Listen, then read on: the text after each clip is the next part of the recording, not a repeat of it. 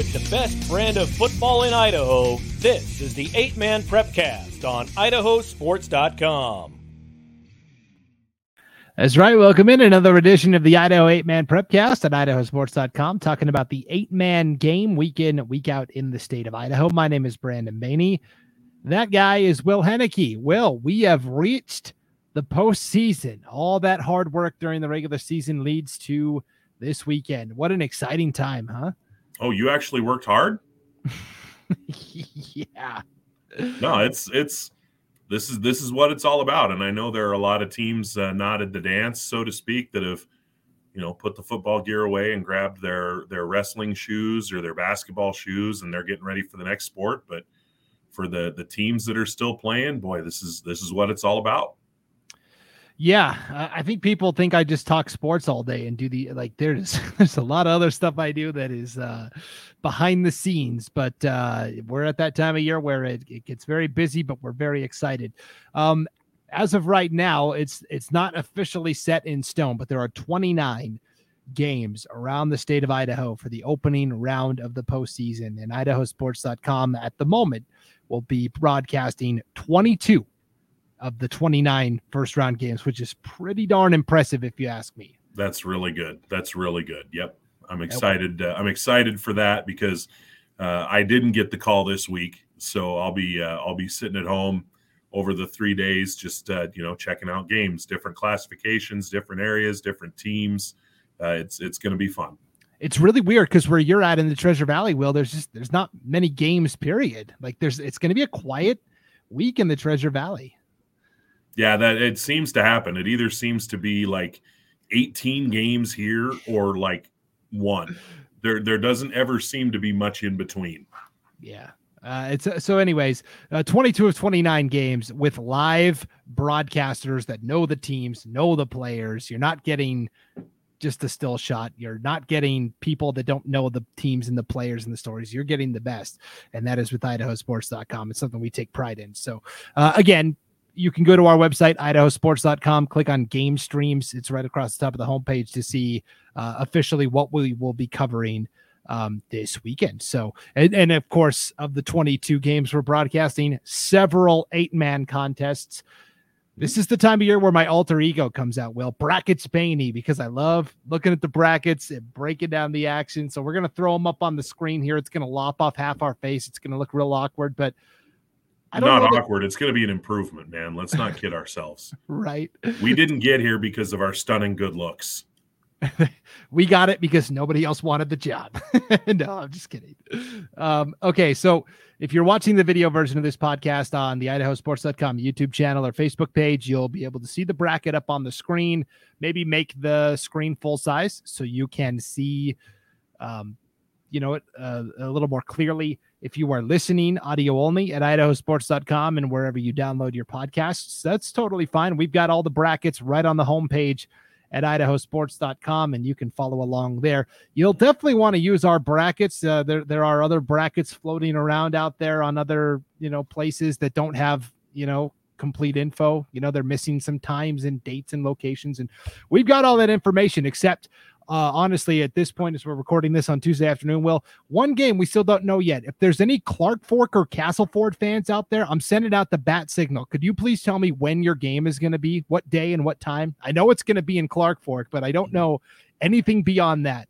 I'm putting a call out, so maybe we'll see if one of the fans can tell us when that. Well, is that a game that maybe they would play at Holt Arena or something, just because the distance between Castleford and Clark Fork that's pretty significant. So we know it's going to be up north, right? It's Clark Fork is supposed to be the host school. Maybe it's the secret game. Maybe it's the game that no one's supposed to know the outcome. And then, the next week, who would they play? Hang on, let me get my D2 bracket up. Let's pull it up. Let's do it. That's Council.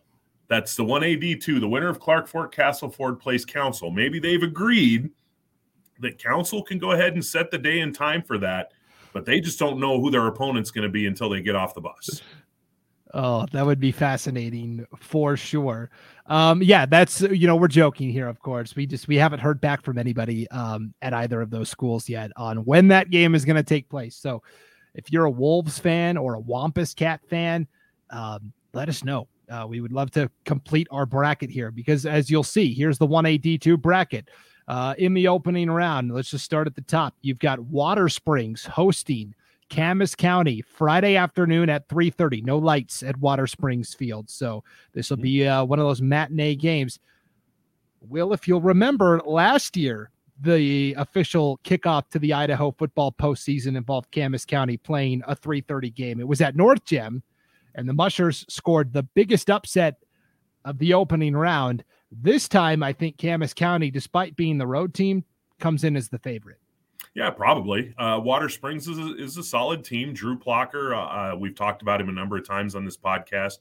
Outstanding athlete, contributes in every aspect of the ball of the game for Water Springs. But you go to that Camas County side, you've got the three Smiths and all of their buddies, if you will. It's a very balanced team. It's a very fast team, and they may be seed 4C.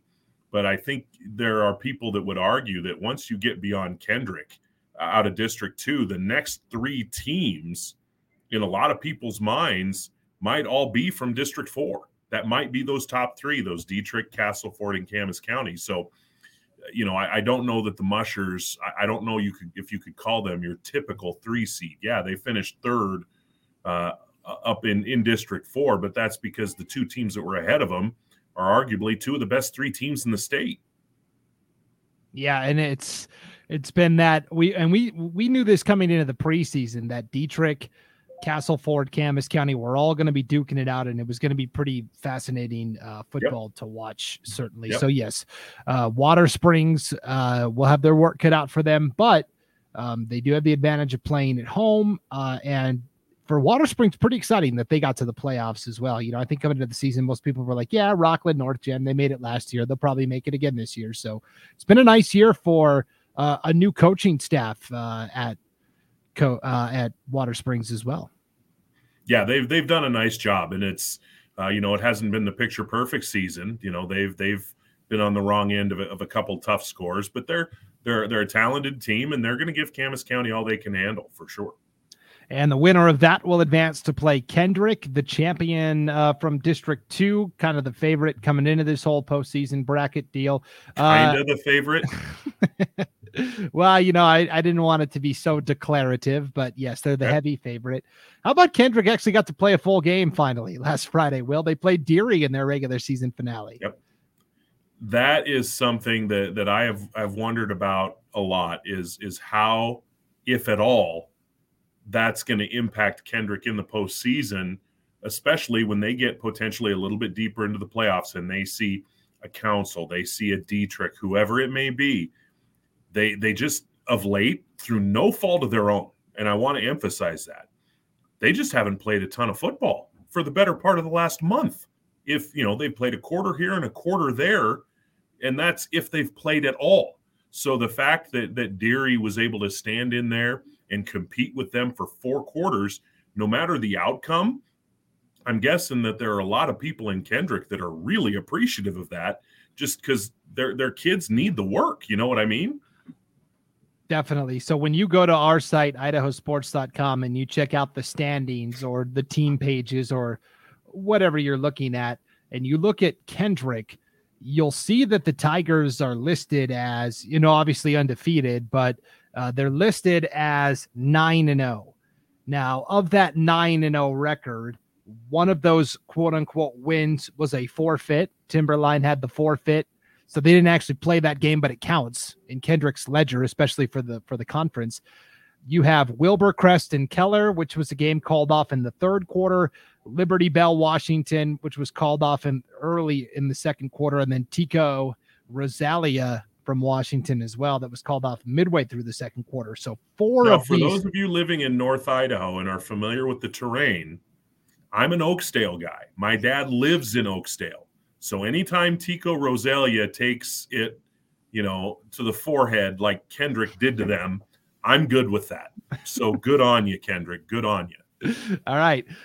So of those 4 wins, really it equaled not even an entire game of football. Maybe a game of football. So that's what we're talking about with Kendrick. Their record is 9-0, but in terms of actual games played, it hasn't been that much. So anyways, they'll have another week off here to rest up. Lane Clemenhagen had an 85-yard punt return for a touchdown Friday night. Ty kept 6 of 9 passing, his usual stat line. And we'll see. Water Springs, Camas, somebody will be traveling to Kendrick. Right below that is our mystery game that we kind of talked about a little bit, Castleford and Clark Fork. I just heard actually from our boss, Paul Kingsbury, as we were recording this. Sounds like maybe Saturday at 1 p.m. in Clark Fork, which would be cool.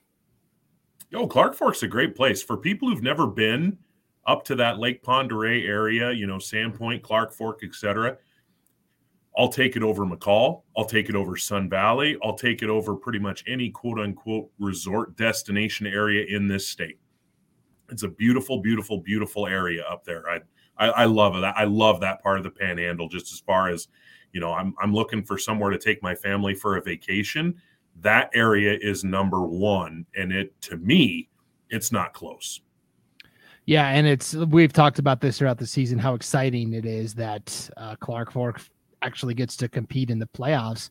Finally, the North Star League got 2 bids to the postseason instead of the one that Mullen St. Regis has kind of had the stranglehold on the last couple of years. Obviously, I think, again, second game in a row where the road team is probably favored. Castleford's been a top 5 and really a top 3 team most of the year, right, and most of the rankings and metrics. And, Castleford's got all of those interchangeable athletes, Ethan Rowland and Jamie Ramos and Gabe Mahana, and really good blocking up front. Clark Fork's got Chase Sanro. Is it Chase or Carter? I can't remember. Carter was last year. Chase is this year. Okay. Chase San Roman, who's a great running back. But for Clark Fork, they need to play their absolute best game of the season, I think, even though they're playing at home. They've got the home field advantage, and they're a pretty good team. It's going to be tough for Castleford to ride the bus for what's going to feel like a week from the Magic Valley almost all the way up to Canada. And metaphorically speaking, not literally, but metaphorically, to get off the bus and go play. And you mentioned that the Clark Fork, that community, that team, they're going to be pumped just to finally be back in the playoffs for the first time in several years. So, I expect this to be a fairly close game. I do think Castleford has a little bit of edge athletically. So as long as it's not like some sort of a monsoon or a snowstorm or something that mitigates Castleford's athleticism a little bit, I would expect Castleford to win. But I can easily see a scenario where Clark Fork finds a way to get a win and to keep playing. Yeah, and then I just looked this up, Will. 631 miles from Castleford to Clark Fork, 10 hours, 13 minutes. No, and I'm going to guess, just because most schools don't exactly travel, first class charter airfare, 630 miles on one of those yellow school buses. Personally, I'll pass on that. Yeah. I'm sure the players are going to be excited to get on the bus and go, but man, that's going to be a long, long, long bus ride.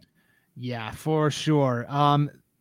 Castleford and Clark Fork have met fairly recently, Will, not in football, but in volleyball. They played each other at the state volleyball tournament 2 years ago.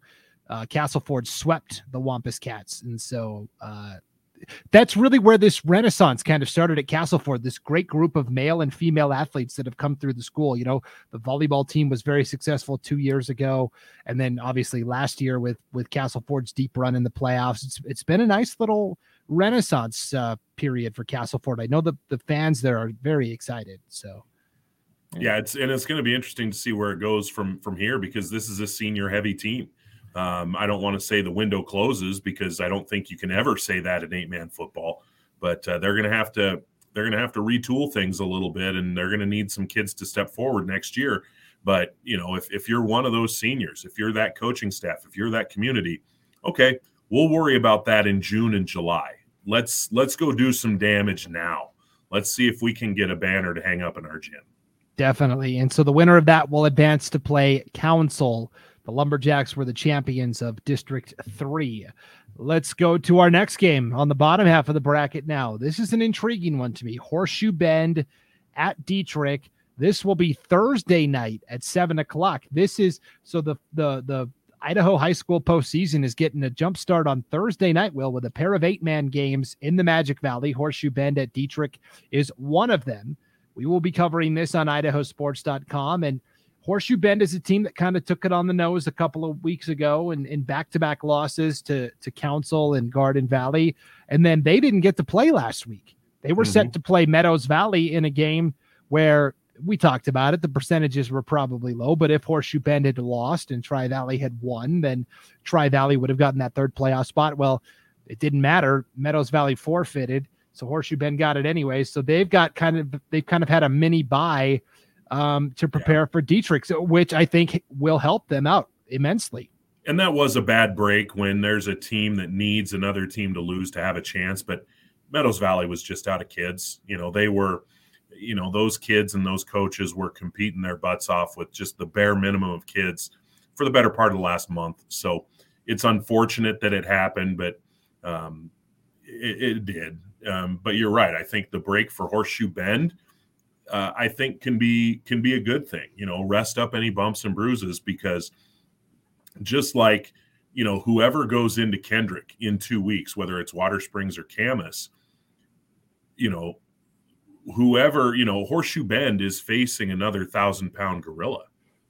Dietrich, they got first place votes in the coaches poll, and I don't think anybody really saw that coming a month ago, not out of disrespect for Dietrich, but because everyone thinks so highly of Kendrick. But now people who are coaches are starting to look at that Dietrich team and say, you know what? Maybe they've got something there. And I'm going to go ahead and pat myself on the back, because I've been on the Dietrich train since August. And I think that they have a chance. They're on the opposite side of Kendrick. If it works out where Dietrich and Kendrick are in the state championship, I think that has a chance to be a really fun football game. But Dietrich is going to have to go through Horseshoe Bend and then Rockland and then someone else in the semifinal to get there. So they've still got some work to do. But it's a tough draw for Horseshoe Bend, because Dietrich is a very, very good team. Cody Power, Peyton Snedden, you go down the list, Perkins, Robeson, you got just a number of kids in that Dietrich, huddle that can hurt you. So it's interesting. Each of these teams now has had, and Horseshoe Bend, I think, probably knew that their game against Meadows may not happen, right? Coaches kind of know. Yeah, I don't think that was a huge surprise. Yeah, so they, instead of preparing for Meadows Valley, they could have taken some time to prepare for Dietrich. Whereas Dietrich had a game last week. Maybe Horseshoe Bend's coaches all jumped in, Coach Elliott's VW Beetle or whatever it is he drives, and they went and watched the game. You see that a lot. Yeah. When I went up to that a few weeks ago, I went up to watch Council and Garden Valley play. There were other coaches from the long pin that were just there to watch the game. So, if they had a chance, if Coach Elliott at Horseshoe Bend and his staff, if they had a chance to sneak away and go watch Dietrich themselves, there are things you're going to pick up watching it in person versus just watching a coach's film. So I wouldn't be surprised if they knew and they were able to plan for this, to have that ability to go watch. I wouldn't be surprised if one and or multiple coaches went. Yeah, and that's another wrinkle to this matchup that's pretty intriguing. Winner of this game will get Rockland. Rockland left no doubt. They were the best team in the Rocky Mountain Conference. They beat Northam pretty easily. In terms of, who matches up with Rockland, I feel like Dietrich is pretty similar to Rockland, right? They can air it out. They've got big, tall playmakers that they can get the ball to. Horseshoe Bend is more of the ground and pound, right? Your classic 8-man team. And so I don't know if it was Horseshoe Bend against Rockland, I could see the Mustangs giving Rockland some problems with a ball control offense, but be interesting. Yeah, it will be interesting to see, because Rockland has played pretty well the last couple of weeks, obviously to get to the, to win their district and to earn the A seed out of District 5 and 6, but they're 4-4. They've had a couple of tough weeks. They've had to make some adjustments. The thing is those adjustments, moving Teague Matthews from wide receiver to quarterback and moving Gavin Perman out to wide receiver, they seem to be working. Yeah, those two alone connected 3 times on Friday. for touchdowns. Yep. So yeah, we will see. And then our last matchup at the bottom, Lewis County.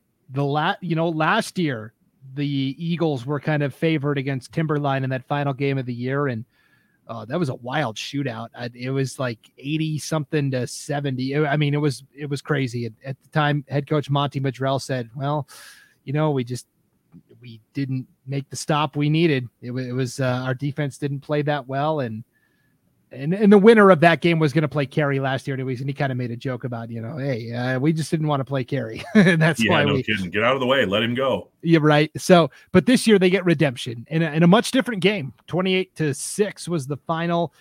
This is a Lewis County team that's learning how to win and play without its top playmaker in Ty Hambley. It's kind of wild when you think about it. Ty Hambley as a junior was the conference's MVP, in a conference that includes Kendrick, and includes other good programs. Hambley was that good last year. And then he gets injured. You go back to whatever it was, week 3, I think, when they were playing Council, who is in this tournament as well. And they got tackled at the 1-yard line on the last play of the game, or they would have beaten Council. And that was the game where Hambley got hurt. He played through it. He played basically 2 quarters on one leg because he injured his knee. And yet Lewis County, for the most part, they're 6-2. They lost that game. They lost to Kendrick. But other than that, the Eagles still took care of business. So they may not be as flashy. They may not be as explosive.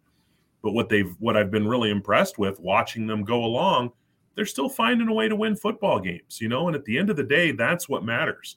And Garden Valley as a team, they've only lost once. They only lost that Council game. So maybe these two can swap war stories about how they really don't like the Council Lumberjacks. But, these are both they're two good teams that know how to win. I think the depth, if you will, is going to be advantage Garden Valley. When I watched Garden Valley, they were, and granted, let's take it with a grain of salt. They were playing one of the top 5 teams in the state. They had to grind it out a little bit on offense. They had to work on offense. They had players, and Tacoma Kelly got hurt, and he had to go out of that game at one point. They weren't able to hit too many home runs. And it seems like, from what I've been able to see of Lewis County, they don't give up a ton of home runs. So maybe this is, and by 8-man parlance, this is a low-scoring game, but maybe it's a 38-28 type game, 28-12, something like that. And maybe it's that sort of game. Garden Valley has some tough between the guards runners, and if they're able to establish that, they're going to be tough to stop. Yeah, you mentioned it. Lewis County has kind of changed to your classic power rushing team. Wyatt Webb and Gage Crow and Aiden McLeod have all elevated their game in recent weeks to where before, if you told Lewis County fans that it's going to be a shootout, they'd go, yeah, we like our chances. Now it's the opposite where, hey, the lower the score, the more that's going to favor us. It's been a really interesting twist that Lewis County has had to adjust to, and they've made the twist pretty well. So again, that speaks highly of not only the coaches, the ability to adapt the game plan and to adapt what they're going to do, but also to the kids to be able to go out there and execute it. Because when you're used to turning around and seeing where Ty Hambley is and just saying, Ty's here, Ty's going to take care of us, to wake up, one morning and realize he's not there anymore, but still be able to shift on the fly and win a lot of football games. How many times, Brandon, have we seen a team that has had like that one guy, that one star, and that star gets hurt, and all of a sudden the team loses 3 or 4 straight games until the other player gets back? We see it on nearly a yearly basis. And Lewis County, to their credit, it may not have always been sexy. It may have not have always been flashy. It may not have always been beautiful or even pretty, but they found a way to keep winning football games. Yeah, and you mentioned that you mentioned that Garden Valley is the team that has better depth. Last year, the Wolverines made the playoffs and had to travel to Rockland for the opening round. And I called that game, and it was the opposite, where Garden Valley was the team that was a little dinged up. They ended up playing, I think, 3 different kids at quarterback in that game. They had a pretty awful leg injury, in the third quarter of that game that kind of took the wind out of their sails. And so for Garden Valley, this has been a nice turnaround for them to be the team that's got some depth and some playmakers to work on. They were really running on fumes almost last year when they got to that. And they're still a pretty young team too. Aaron Noakes, Jaden Hunt, the heart and soul of that Wolverine defense, they're seniors. But you look around elsewhere and it's a lot of young kids. So that's a team that Garden Valley team for head coach Jason Yearsley, they're gonna build off this. No matter what happens, they could run through to the semifinals or even the championship game, or they could go one and done. But either way, it's a building block for those younger kids. Yeah, and the winner of this matchup plays Mullen St. Regis. The Tigers get the first round bye. They get the home quarterfinal game as well. This to me is the side of the bracket where it's like, I have no idea. Like Dietrich, we think is the overwhelming favorite, but beyond that, yeah, it could be any of these teams. Honestly, I could see any of these teams making a run through the bracket. I think it could. The Mullen St. Regis team in years past with Luke Trogdon and Adam Ball, you kind of knew they're the bulldozers. They're the guys. They still have Caleb Ball, and he's a great player, and he has had a great year. But, Blake Layton, Floyd Nelson, Pruitt, it's been a little bit of this and a little bit of that. And when I've talked to some coaches around the league, there are some people that to this day don't really have a firm grasp on how good they think Mullen St. Regis is. They're 7-2, but a lot of that was confined up north, and a lot of that also came against Montana teams. So there's not a lot of that transitive properties, if you will, the comparative analysis that can be done. I think everyone knows the Tigers are good. Everyone knows that, but how good? And I think that's what, whether it's Lewis County or whether it's Garden Valley, either one of those teams, I think when that game's over, we're going to be able to say, okay, now we know. Right. Mullen St. Regis ended up playing 2 different Montana opponents this year, Superior, like they do every year to start off the year. And then they also played Chinook. They picked up that game mid-season. Trying to compare, and this is not going to be a straight, apples to oranges type comparison, but Superior is kind of like the big dog. That would be like the carry. Yeah, that's a good program. Yes, they're just consistently good year in, year out. They've got the big numbers, kind of like a Butte County. They've got, they could play 11-man football if they wanted to with the numbers they have. Yeah. And if I'm Stetson Spooner, if I'm the head coach at Mullen St. Regis and Jesse Allen, his co-coach, I don't mind. I don't mind for a second that coaches down in Southern Idaho aren't really sure what to expect from me. I kind of like that. I kind of like the unknown factor a little bit. And I hope, if I'm those coaches, I hope it puts a little chip on my shoulders, kids. On the kids' shoulders, if you will. Because, guys, this is the 3rd year we've been here, and people still aren't sure if we can play.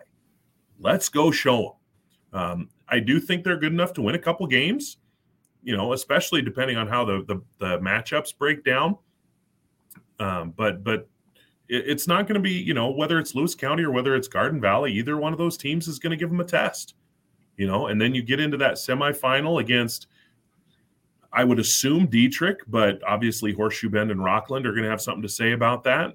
That's going to be another test, and it's an opportunity for those kids up there in Mullen and St. Regis. It's an opportunity for them to show the rest of the state, much like, Clark Fork with their game against Castleford. Hey, District 1 can ball a little bit. This is their chance. Yeah, I think the best way to describe Mullen St. Regis, I look at the 2 Montana games that they lost, and each of those teams, Superior and Chinook, are both 8-1, by the way. So they're 2 of Montana's best. They lost go ahead. Yeah.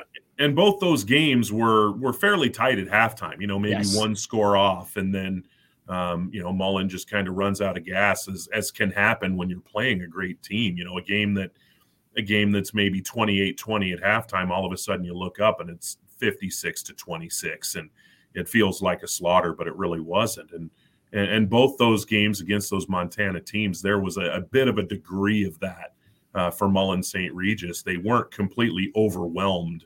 They were beaten, they lost, but it wasn't like they were just destroyed from the word go in either one of those games.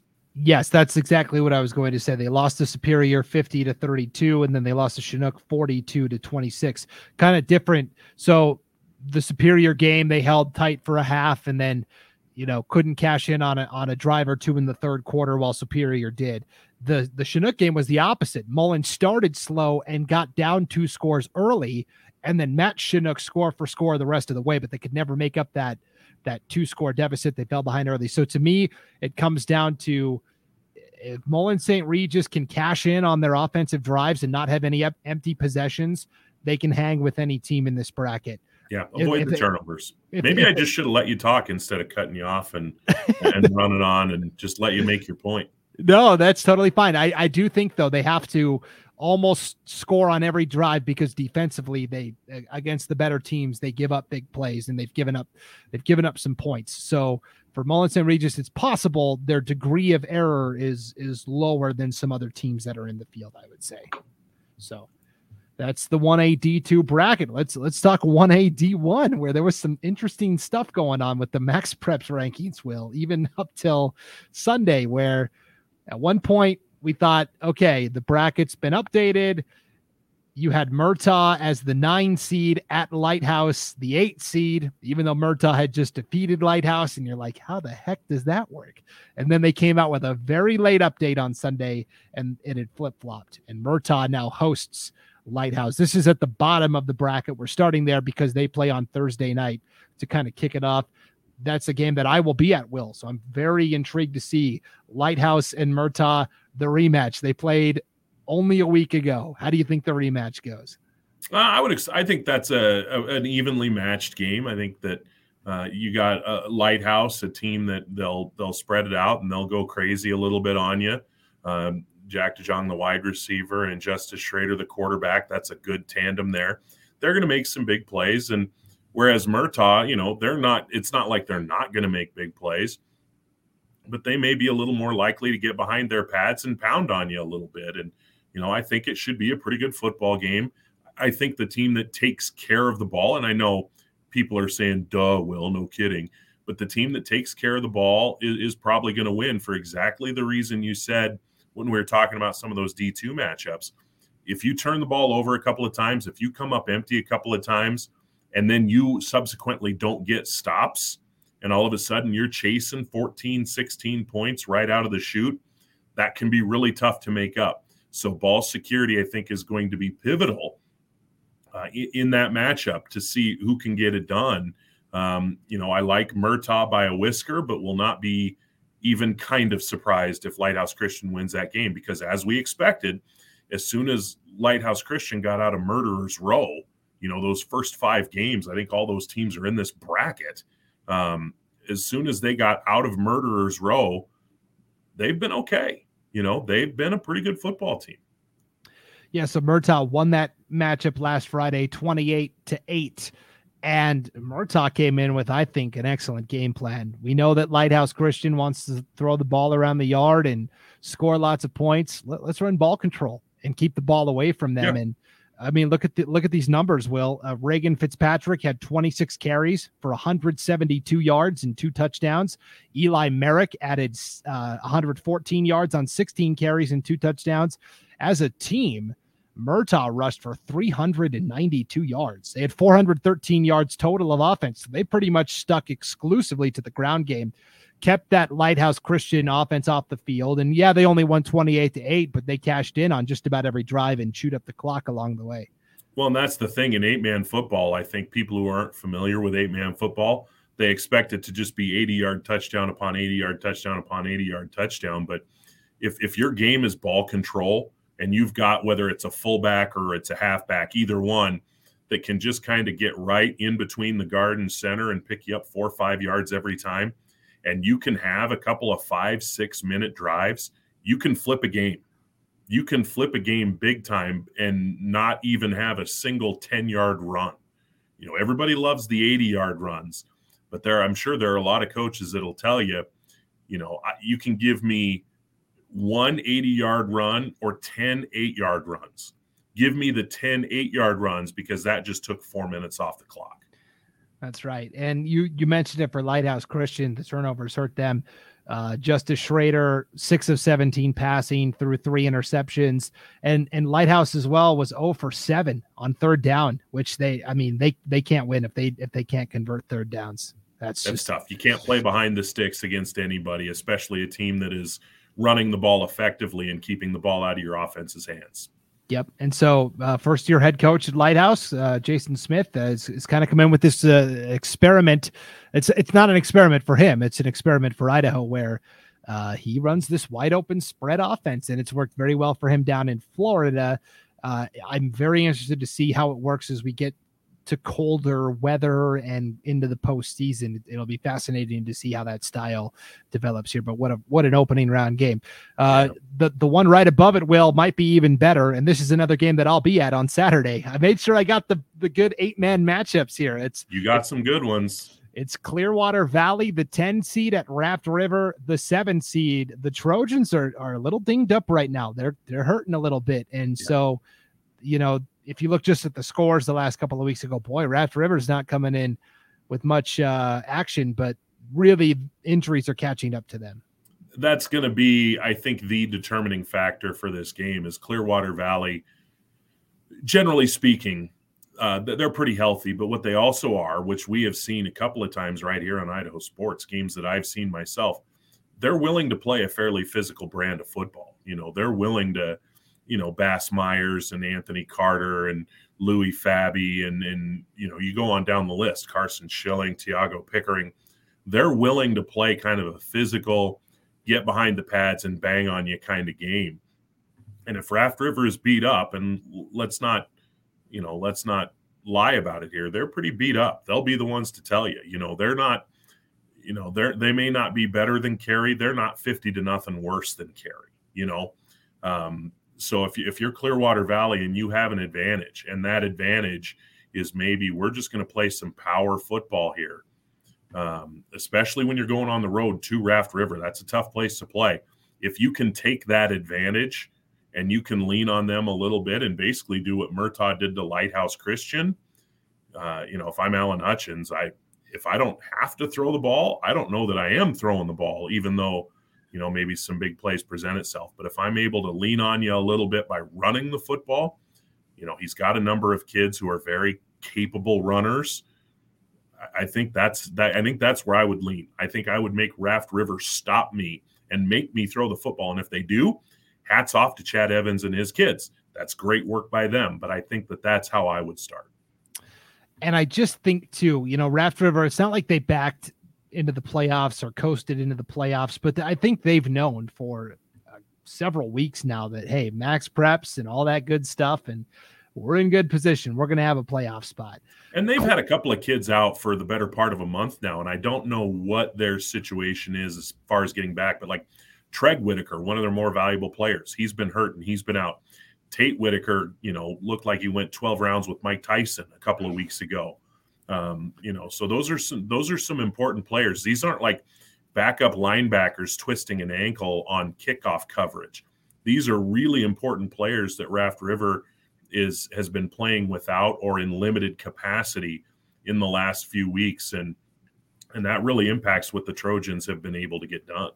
Yeah. And so you look at it in Raft River, I think for a while has known, we're in the playoffs. We would have to really stumble across the finish line to not make the playoffs. Conversely, Clearwater Valley's been in playoff mode now for what, a month? Yeah, knowing 3 weeks, 4 weeks. We were talking about them being a bubble team 2-3 weeks ago. Yeah. And so they've been in playoff mode now for the last 3 games. They're more battle tested. They're more engaged, I think. And they just, okay, hey, this is our 4th playoff game.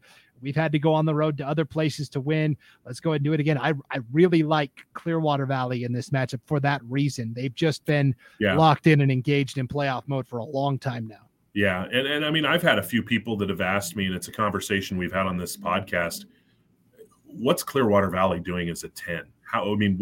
What did they need to do to grow that score. And we've talked about the transparency or lack thereof of the Max Preps rankings, but there are people, and they're not just people from Kuski. There are people, that I've talked to from multiple venues, if you will, that have said Clearwater Valley is the 10. Okay, not really seeing that one.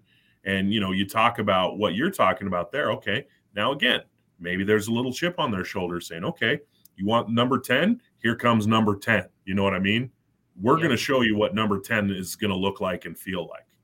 Yeah, I really like the Rams the more I look at this matchup. And again, if I'm wrong next week, I'll come back and own it for sure. Raft River fans are going to. For sure. Oh, yeah. Let me have it when I go there on Saturday.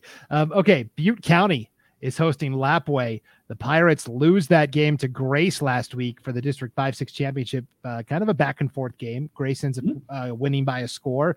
And so now, Butte County, boy, they've just been a roller coaster this year, haven't they? They get the win over Raft River, and then they are losing to Grace, and it's kind of been an uneven ride this year for the Pirates. They haven't been as consistent as they've normally been, as we're used to. Now, granted, they still had a good season, and they're still very much of a threat to make a deep run in the 1A Division I playoffs.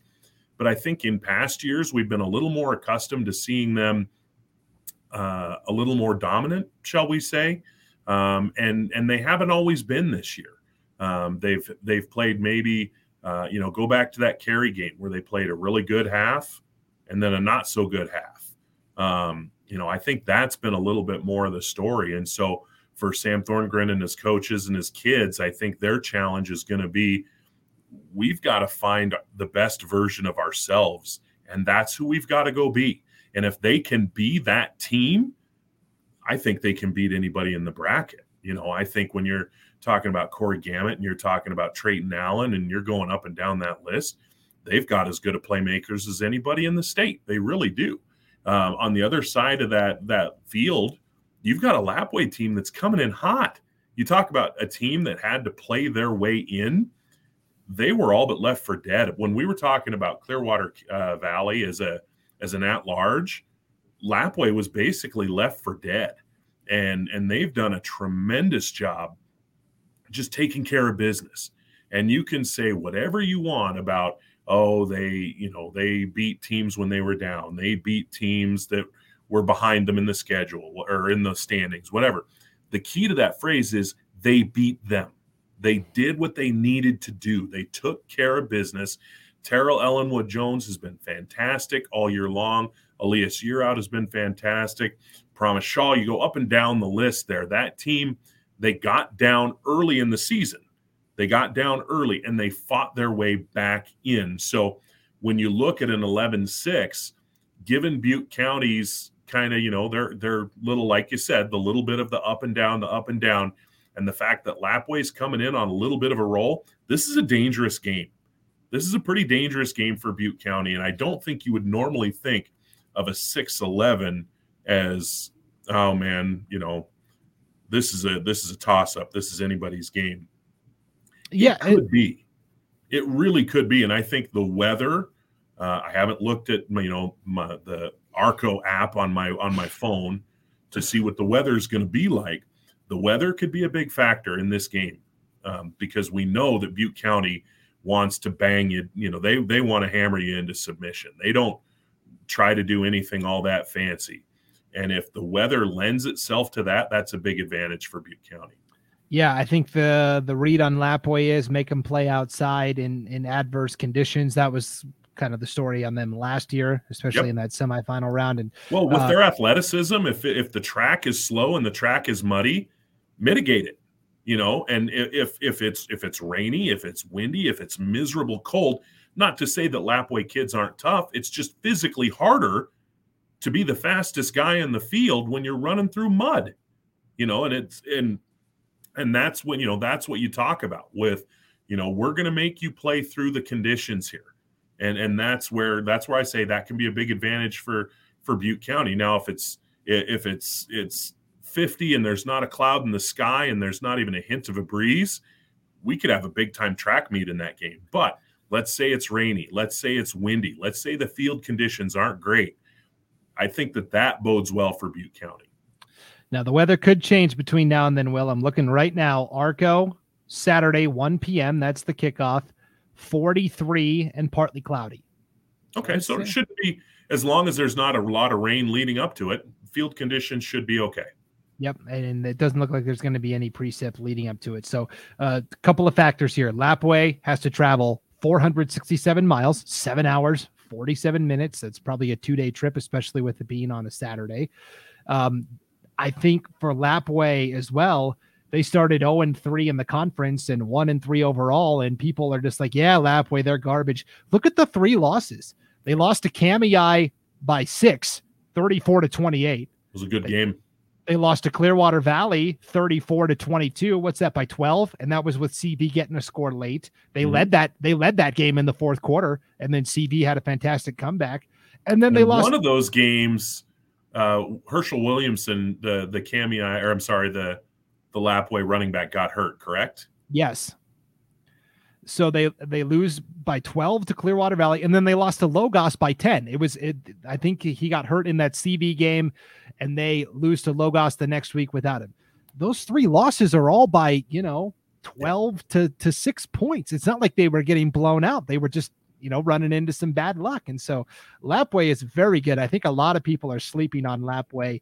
And I think also you're going to see with all the White Pine teams that are in Clearwater Valley, Lapway, and Kamei, I think the league as a whole has a chip on its shoulder to say we are the premier league in Idaho 8-man football. And we got 3 teams to the playoffs. We're going to show Max Preps that the best football still is played up north. I think the entire league and those teams are all going to have chips on their shoulders to carry the banner for the conference this year as well. Well, if you've got Clearwater Valley and Lapway, if they both go on the road and win, you can certainly make that argument. Now, if they go on the road and they both get drilled, which I do not expect, then the rest of the state will kind of be doing the, Bart Simpson, they'll feel somewhat vindicated, but I don't expect either of those games to be, 60-0 type games either way. No, it should be another very interesting matchup. And then our final matchup is Friday at 4:00 in Cary. Panthers, the newcomers to the 1A D1 level, will host Idaho City, the second auto bid from District 3. Will, I'm going to be honest, Idaho City just barely got past Wilder on Friday, a Wilder team that we know has, struggled a little bit at times this year. I don't see this ending well. I think I'm not speaking out of school here when I say District 3 was not the strongest conference this year. And great for Idaho City for making the playoffs, but I can count probably several teams that would love to have that playoff slot instead. Sure. It's a tough matchup with Cary, certainly, but Idaho City does have a great running back in Brody Backus. Cary also has a couple of good running backs in Connor Simpson and Colton Larna. Simpson missed a game or two in the middle of the year with an injury, and Larna stepped in. I think Idaho City, if they want to compete in this game, Backus and Ian Rober have to be on their A+ game.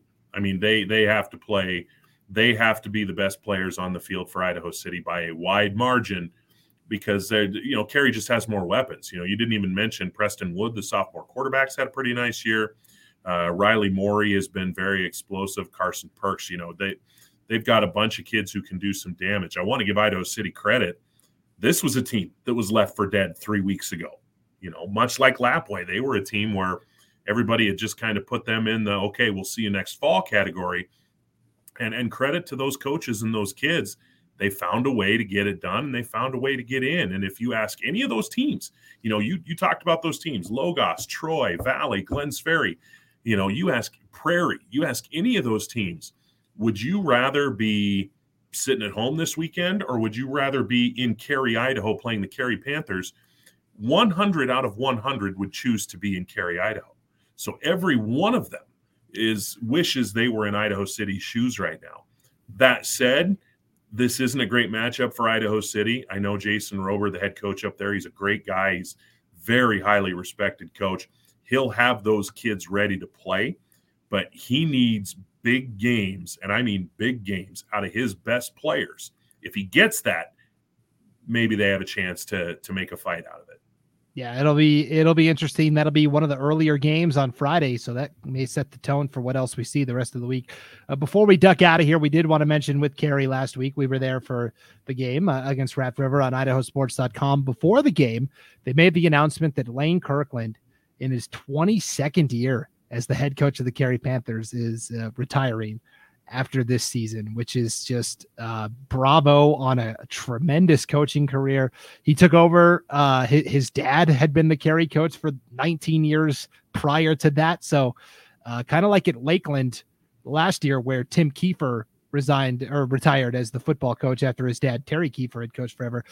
First time since the Jimmy Carter administration that there wasn't a Kiefer coaching the Lakeland Hawks. We're going to have something very similar at Carey next year. Yeah, you and I were joking when we were prepping for this podcast. Tegan Kirkland, senior offensive lineman for Carey, he better dust off his whistle, get ready to be the head coach at Carey next year, keep this family thing going. And, I don't think I'm anywhere near alone when I make this statement. When you talk about what Lane Kirkland and his dad have done at Carey, they are one of the preeminent football programs, regardless of classification, in the state of Idaho. And you can say, well, Highland or Coeur d'Alene, give Lane Kirkland those types of resources and those types of numbers to draw from. I bet you he would do about the same. But given what he's got to work with, Carey, it's a small community, it's a small school. He's choosing from the same 40 or so kids as every other sport is choosing from. And all he does is win 7, 8, 9 games a year, compete for state championships. And they've been doing it for 2 decades, for 3 decades. It's amazing what they have done. And you give me that choice. You give me that, Capital or Carey, Eagle or Carey, Twin Falls, Bishop Kelly, whoever, or Carey. Carey as a program, when we keep it all relative, sure, if you put Carey on the field and say, go play, insert 5A school here, it may not go well. But let's remember, they beat a 4A school a couple years ago. Let's remember that. When you keep the context of the program size in mind, I will put Carey up there against any program in the state of Idaho as far as this. Carey should be on the Mount Rushmore, if you will, of Idaho high school football. That's how good they've been for the better part of 3 decades, if not longer. Yeah, you mentioned during the pandemic, Carey played Wood River because they're both in Blaine County and the COVID protocols were pretty strict there. So they were like, well, let's just play each other since we can't play anybody else. And they did 11-man football when Wood River had the ball, 8-man football when Carey had the ball. And it wasn't close. That was the thing. It wasn't like it was 14-12. No. Carey whooped them.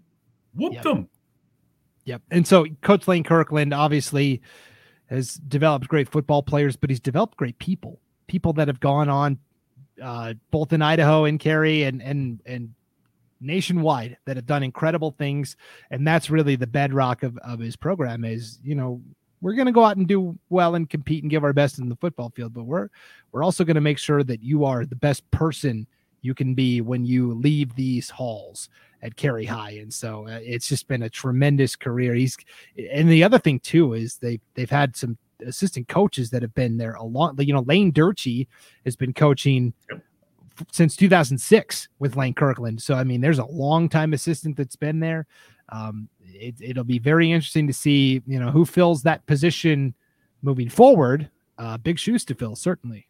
Yeah. And I'm also a little bit concerned about our boss, Paul, kind of the Carey, Idaho correspondent for idahosports.com.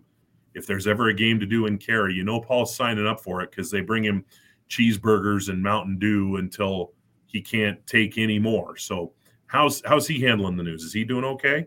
I think so. He's like us, just marveling at what a tremendous career it's been for Lane Kirkland. And, you don't always get the storybook ending, right? But going out on top with another championship certainly would be quite a finish to Coach Lane Kirkland's career, certainly. So we just wanted to give some kudos to Coach Kirkland on what's been a fantastic career at Carey. So it all starts about a possible quarterfinal matchup, if you will. Carey taking on Notice.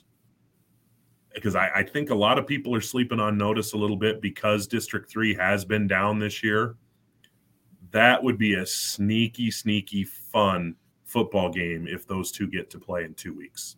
We've got you penciled in to do that game for us, Will. So make sure your calendar's clear. I'm looking forward to it, and I certainly hope it comes to pass because, Connor Simpson and Colton Larna against, Carter Woodland, that kid, I don't know, in years past, and we can go into this more next week. In years past, I think there's been pretty clear cut. Okay, this is our D1 player of the year. This is our D2 player of the year.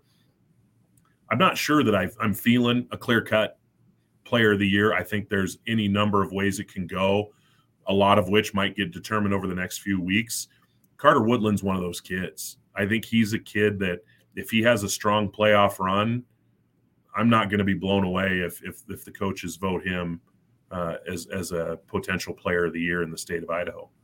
Yeah, and he's just a great person as well. We had both Joe Woodland, the Notice coach, and Carter on our Treasure Valley Prepcast this summer to do it, and they're just he's just what you want your son to be like. He's just the upstanding model student, athlete, citizen. Yep. He's just a great kid, period. And so, yeah, I think he touched the ball 4 times last week, and I can't remember if he scored 4 touchdowns, but he ran the ball twice for 70 yards, returned a punt return, and a pick 6. Yeah. And that's been the thing with Notice is they've had a bunch of games. If you go back to about week 4 on, week 3 on, every game has been like 64-14, 60-12. So there have been a lot of games where he's really only been out there for about half. He's not getting 20, 30 touches. He's not getting to accumulate crazy stats, but when he is getting his touches, he's making big plays. Yeah, well, big plays are in store for all of our 8-man teams as they navigate their way through the playoffs. Thank you, everybody, for hanging out with us here on the Idaho 8-Man Prepcast. Next week, we will have actual first-round results to talk about. That bracket will be a little more filled in, and we'll be able to break down quarterfinal matchups, which is so exciting. Well, it's the best time of the year. Yep, going to be a lot of fun. All right, well, until then, enjoy the competitions Thursday, Friday, and Saturday, everyone. And we'll see you back here next week for another postseason edition of the Idaho 8-Man Prepcast on idahosports.com.